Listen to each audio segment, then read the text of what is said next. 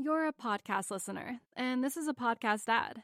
Reach great listeners like yourself with podcast advertising from Libsyn Ads. Choose from hundreds of top podcasts offering host endorsements, or run a reproduced ad like this one across thousands of shows to reach your target audience with Libsyn Ads. Go to libsynads.com now. That's LIBSYN ads.com.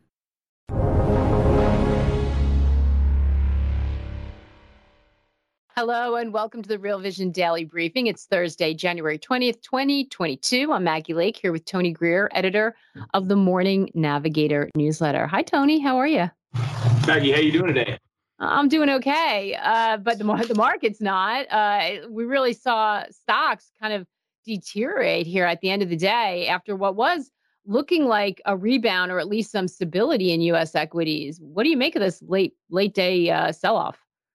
Yeah, we're adjusting to a higher yield regime. It looks like, today is a day where we're kind of getting a lot more widespread participation on the downside.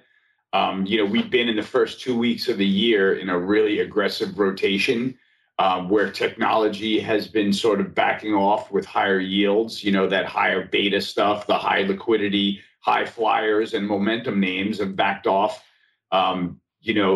And we've seen natural resources rally quite smartly in the same period of time that, the NASDAQ has backed off. The Bloomberg Commodities Index has climbed to a new high for the recent move. So that's part of the rotation that we've really been expecting. It looks like it got a little bit nasty today with metals and mining on the downside, cannabis on the downside, retail got clobbered today. These are all the 2 sigma, the big moves today on the downside.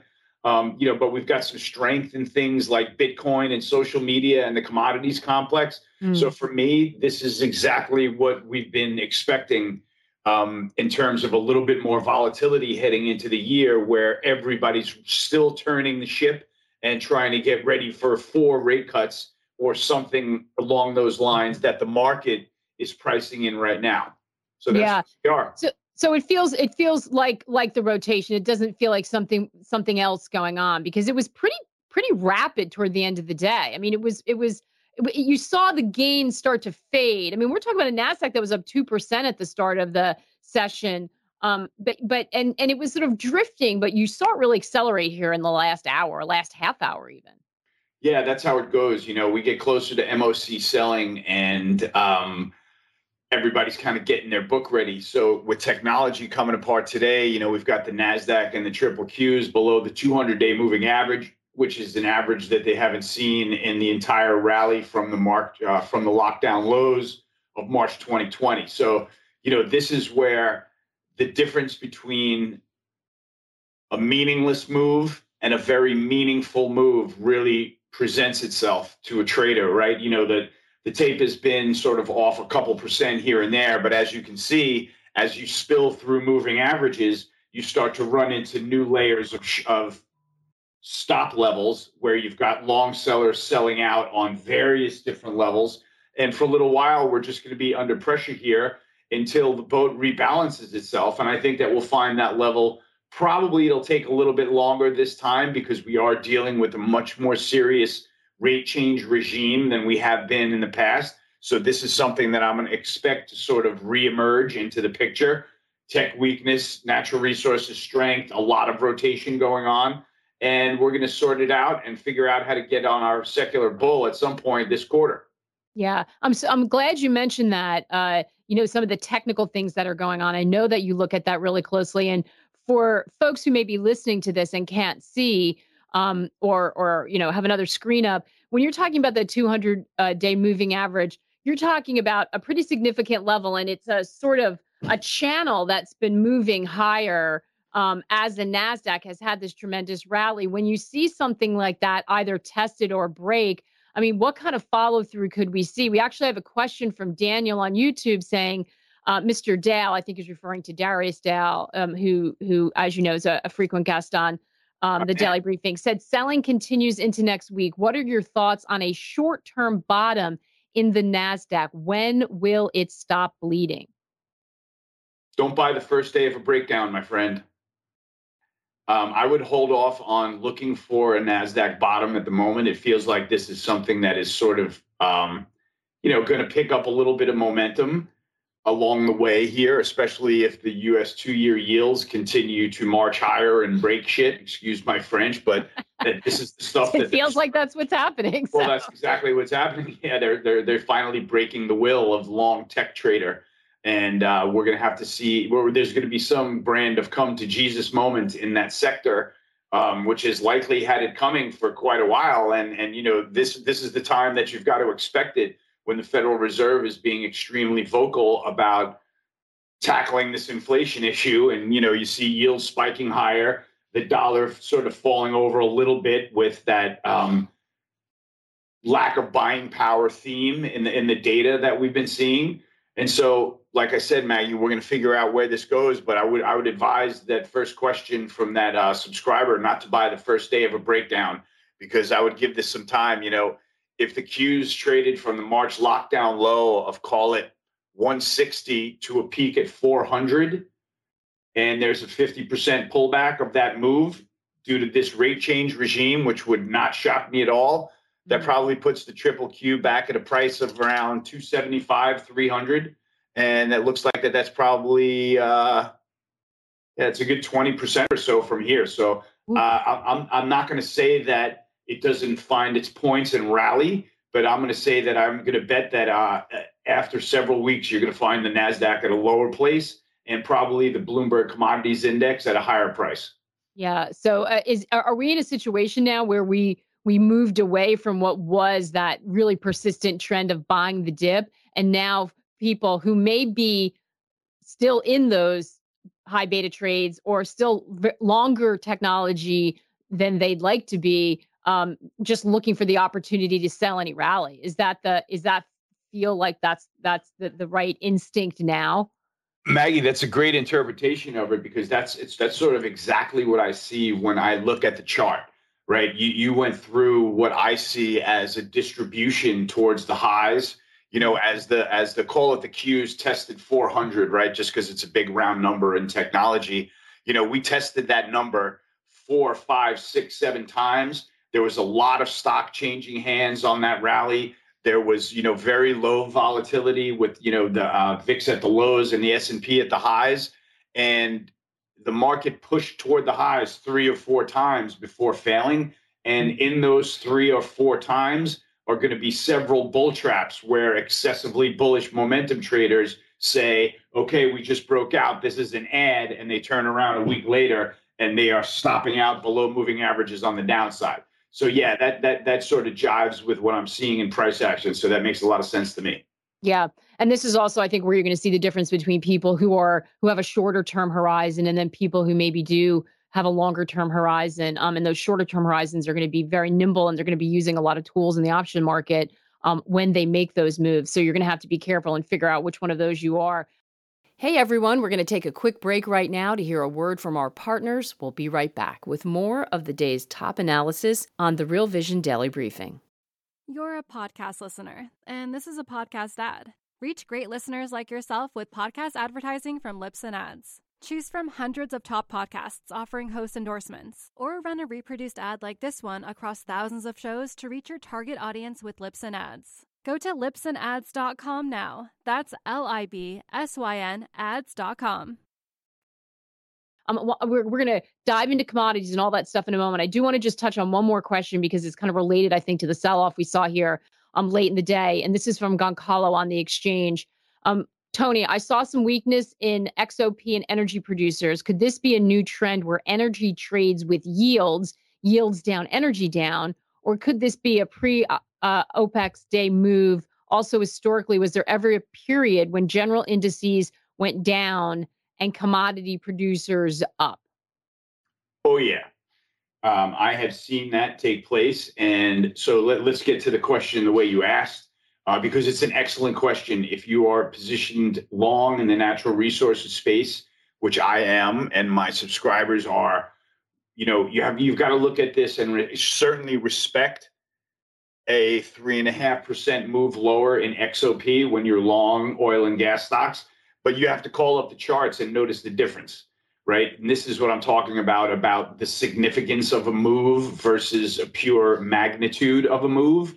Today is just one of the days that the selling across the tech space and the broad markets got to the energy space also. So you look at the chart and you say, oh my goodness, it's off 3.5%. Is that damaging the chart? And you can notice that, no, it's not. What it is pulling back from the highs of the move and adjusting back into the sort of middle of the channel that it's been following higher. Why? Because there's all this risk off going on around us. And so that just makes sense to me that eventually it's going to get to the latest of the oil and gas longs and players. So what I think we're going to see is, as technology sort of comes apart, call it something like NASDAQ down 10%, XOP down 5% over the next couple of weeks. And then should that be the end of the selling round for now, you might see XOP up 15% and the NASDAQ up 5% in the couple of weeks that follow that. So this is where you're going to get that ratcheting effect, the back and forth of big tech being a huge weight across the indices, pulling the indices lower, collateral damage all over the tape. And then you're going to see the ship right itself, and we're going to get back into a natural resources-led bull market. Such a great point, Tony. And the fact that they would respond differently, and more aggressively on the upside to the one where the fundamentals match up a little bit more. Excellent point. One of the difficult things happening, I think, right now is that we have so many cross currents to pay attention to, so many things going on, both from a trading perspective, a technical perspective, and also, from a macro perspective. Just want to point out, with all that happened today, including the econ data dump, which we haven't even gotten to from the U.S., there was also a rate cut by China. Thankfully, Weston Nakamura is all over for us, and he sent this report from Tokyo. Let's have a listen. Hey guys, so just want to quickly go over the PBOC policy cuts that happened this week, including today. So the PBOC made cuts to its loan prime rates today, LPRs, and this is following an unexpected 10 basis point cut off of the medium-term lending facility, or MLF loans, from Monday, as China had reported a weak GDP of 4% in Q4, and then also as about 500 billion in RMB in loans were due to mature. So this MLF rate acts as guidance for the benchmark LPR lending rates. And indeed today, we saw cuts on those benchmark LPRs. Now, PBOC already made a cut to 1-year LPR in late December, but at that time, my reading of this December move was symbolic, and not symbolic of easing, but rather the opposite. So the December 1-year LPR cut of 5 basis points, or basically the lowering of a rate from 3.85% to 3.8%. That's materially meaningless to the corporate borrowers that this rate targets. So my take at that time wasn't that PBOC was signaling easing that they're doing, but it was to underscore what they're not doing or avoiding doing, which was the 5-year LPR, which is what mortgages reference. And the 5-year LPR remained untouched in December. So the message wasn't easing. The message was, we are not lending a hand to the property and real estate sector. And that's why in December, when they cut 1-year LPR and left 5-year LPR alone, the market sold off. Well, today, PBOC made that cut in 5-year LPR for the first time since April 2020, and signaling potentially the start of a policy turnaround from the ongoing property and real estate deleveraging drive. And indeed, this time, markets responded positively, even in the face of a NASDAQ correction. Hang Seng Index rallied and closed up 3.5% on the day, with the property sector leading the way, right? Some of the most beaten up names of late surging, Shimao up 12%, Country Garden Holdings up 15%. And then what else rallied? The other Beijing crackdown victims, big tech. So Alibaba, Tencent, JD up 6%, Meituan up 11%.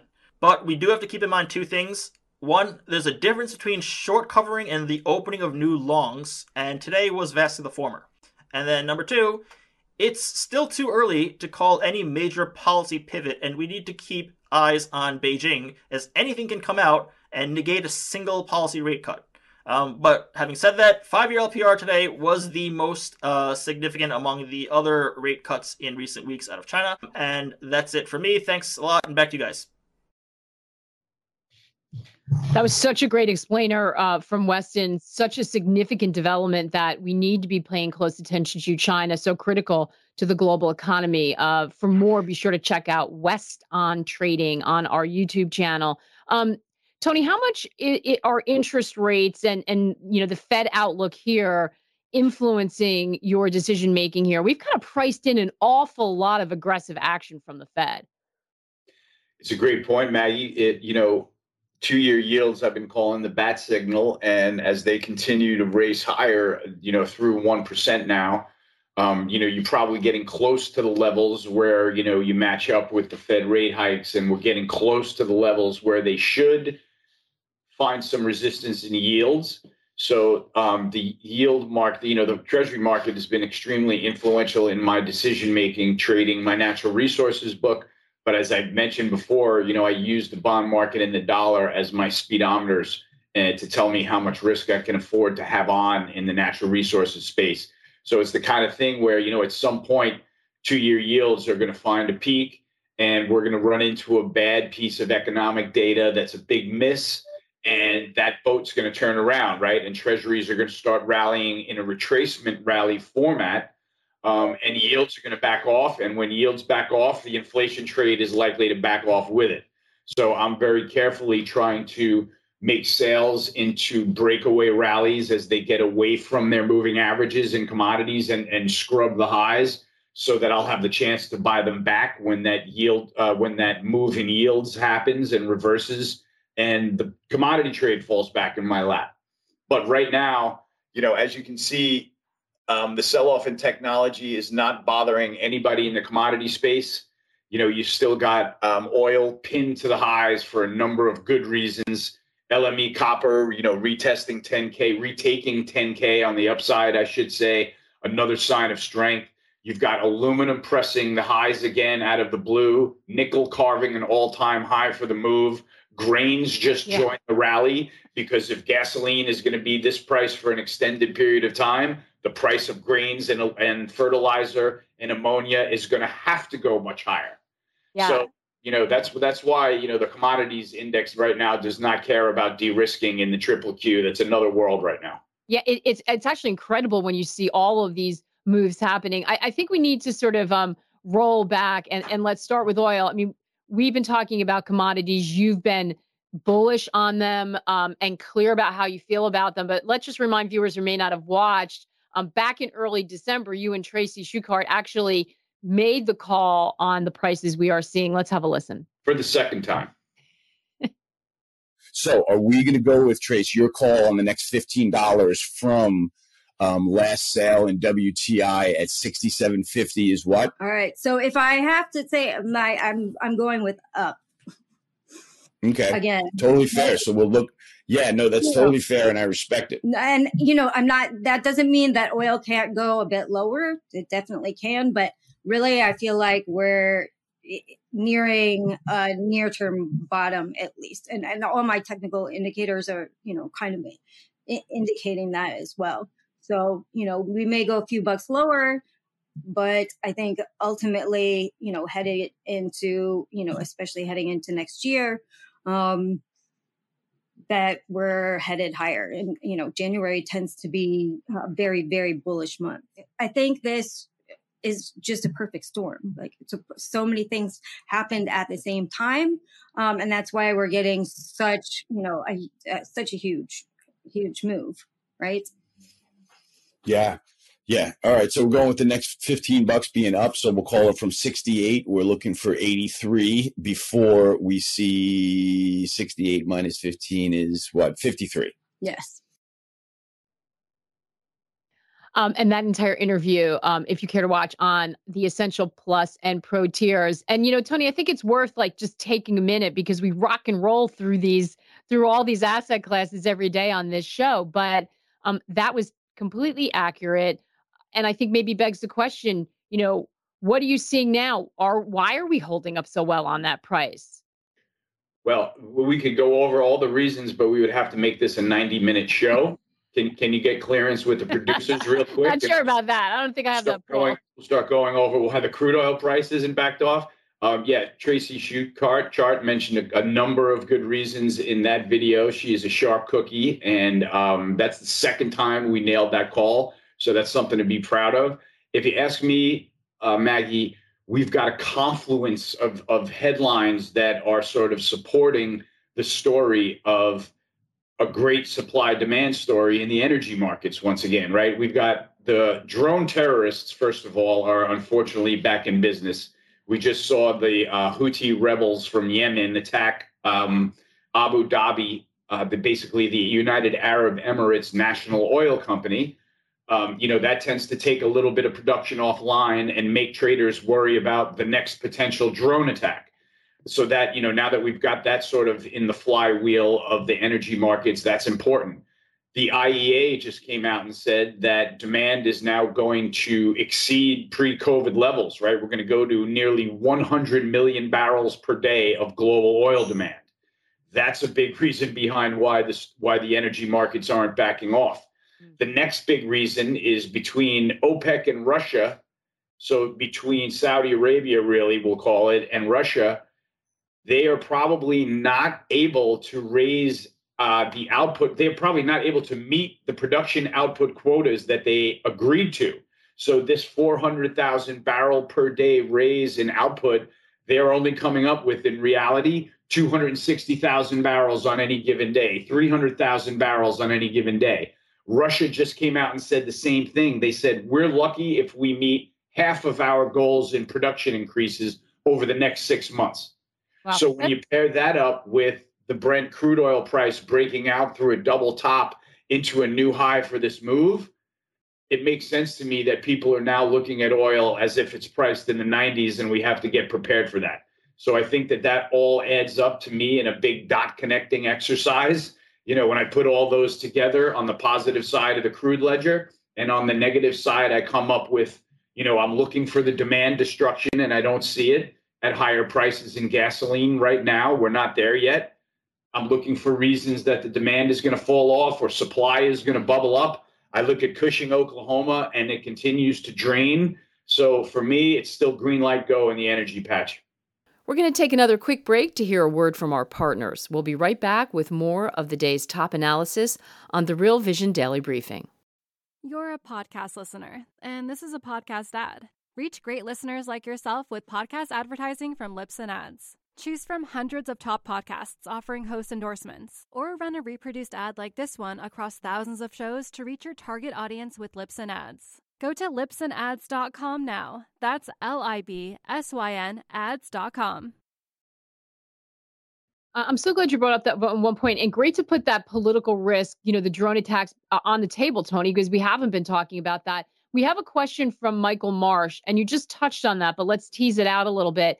He asked on the exchange, with oil closing in on $9 a barrel, will producers find it difficult to keep a lid on production and greed seep back into the market, i.e. drill, baby, drill? You just mentioned that Russia and Saudi are having a hard time keeping up with it. So it sounds like you don't think that is, restraint or willpower, that there are fundamental reasons. Is it shortage of labor? Is it underinvestment? Why can't they keep up with those quotas?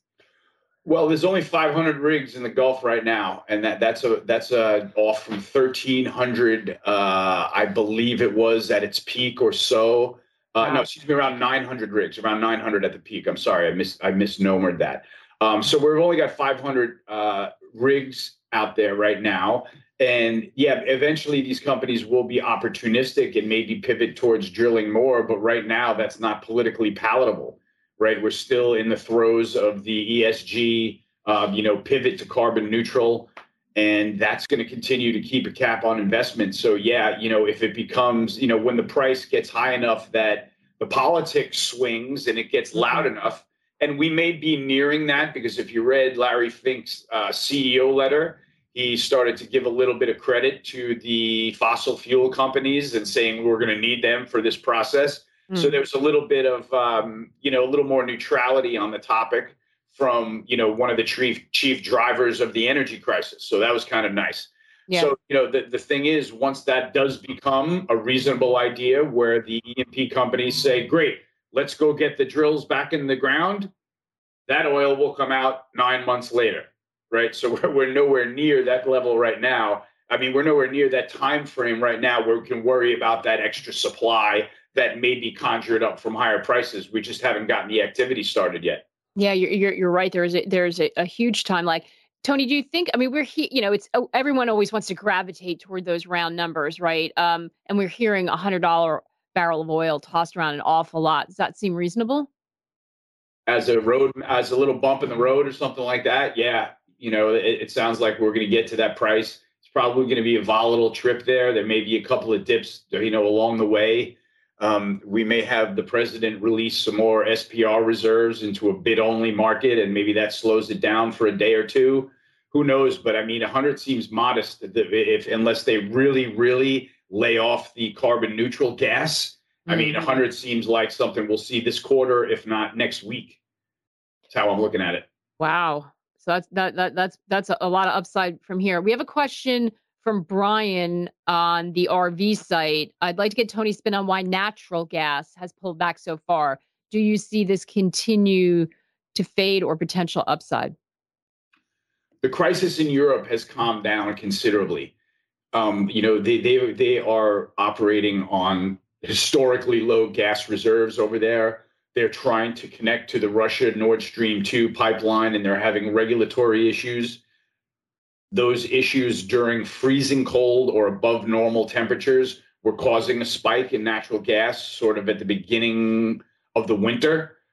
Luckily, temperatures backed off to at normal or below normal, and that sort of took a lot of the air out of the pressure of that trade building up, where TTF traded up to like 120 euro per billion cubic feet or something like that. And so that's backed off to half the price. With the situation in the U.S., we didn't have the natural gas supply shortage, so we don't have that sort of upside potential. And as we just saw with the 8 to 14 day come in sort of in line with expectations, there's no urgency right here at the moment in the natural gas market. So, that one's going to be really volatile, really weather dependent, and extremely tricky to trade. And I'm kind of just trying to stay long the equity is a lot easier for me than trading the natural gas. The commodity itself is a bit of a bucking bronco right now. I like that. We have, as you can imagine, a couple of questions about gold. Adam from the RV site saying, what do you think about gold here? And someone else saying, has gold finally woken up? I mean, we were laughing before the show when we were talking about it, because it's true. Gold kind of bubbled up as something that's watching. But I know people hate to hate it and people love to love it. What do you think about gold? I'm happy to participate in another keg party in gold because they're fun. So it's like, when they bubble up to 1850, we hear the same thing, like, okay, this is it. Here we go. Rah, rah, rah. And invariably, and I can't really explain it. If I could explain it, I would probably be making a lot more money trading. But for whatever reason, the gold selling goblins tend to come back, on any bit of dollar strength. They seem to come back on any bit of, exciting news in the cryptocurrency markets that gets a lot of flow going into Bitcoin or Ethereum. And next thing you know, gold is back under $1,800. So I haven't left my feet. I left my feet once. I fell for the fake once last year, and I'm not falling for that head fake anymore. I'm rooting for gold because physical gold is a position that's a kind of mandatory position in 2021. Given what central banks are doing to the fiat currencies in this era. But broadly speaking, as a trade right now, as one of my old managers at Jay Aaron used to say, I can think of 1,000 better trades than piling into the gold market with everybody else right now. Yeah, it's so funny you say that, because recently there was I think it was an insider's talk on Real Vision, one of the conversations, and somebody was making the argument that it came up a couple of times that, well, you might be right about bonds, but nobody wants to own bonds. Like, they're just too boring. Like, there's a generation of investors who are just not that interested. And that in the same vein, as you just said, there's a million other things they can think to own. And maybe gold is like that. Maybe there is this sort of, permanent thesis around it that nobody, there are other places to go. And it seems like crypto is one of them. I feel like gold will have its day again one day. It's definitely something that should be on your radar screen. You should always know what's going on. But I'm kind of a fan of what gold's been doing, because if you ask me, the reason that I'm in gold is for it to go nowhere. And True. Yeah, you want to be in a preserve and a store of value, have the value stand still, and that's fine with me. So whether gold's 1750 or 1850, it's doing what I want it to do. If it goes up, that's nice. Probably not a good thing. It probably does send some messages about fiat currency that central banks would rather not be permeating around the airwaves. But if the gold bugs are going to take another run at it, I'm going to wish them luck once again. And last question, Tony, and you touched on this a moment ago, I think, when we were talking about gold. Does the strengthening U.S. dollar have a negative effect on metals? We talked at the open about how many metals had been making big moves. What do you watch in terms of dollar effect? So, yeah, we the dollar effect is something that you sort of have to be cognizant of on a intraday and intra-week basis. But it is something that, when I look back at 2021 and I see that the dollar index was up 5%, which is a massive move for the dollar. And you look over at the commodity complex, and did it weigh on commodities? No. Did it weigh on base metals? No. Did it weigh on oil price? No. Did it weigh on the gold price? Yeah, gold was flat last year. So, when I look at it that way, the dollar is definitely something that plays into it on a sort of intraday. Dollar strength is probably a tailwind. Dollar strength is probably a headwind for most commodities. But when you step back and look at the 30,000 foot up view, the commodity strength is very visible from underneath the hood, the way I call it, because we're into a lot of structural deficits and real supply demand stories in the commodity space once again. Mm. As we sign off, Tony, do you have a favorite metal that you're watching right now? It's really exciting. It's like watching a dog race right now. Copper through 10K again, nickel to an all-time high, aluminum back charging the highs after consolidating at the perfect support level. I don't know. I like to just throw my hat in the base metal ring and hope for the best. I think that they're going to have a monstrous year if we continue to press the carbon neutral and ESG principles as hard as we are. We're pushing into, this new paradigm of electric vehicles and battery platforms, and we've got copper at 10K and limited supplies. So I wouldn't bet on that commodity with anybody's money this year.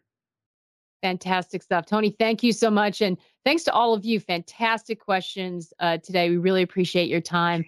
We will be back tomorrow. I'll be back tomorrow with Jared Dillian. As always, the conversation continues on The Exchange. Take care and good luck out there.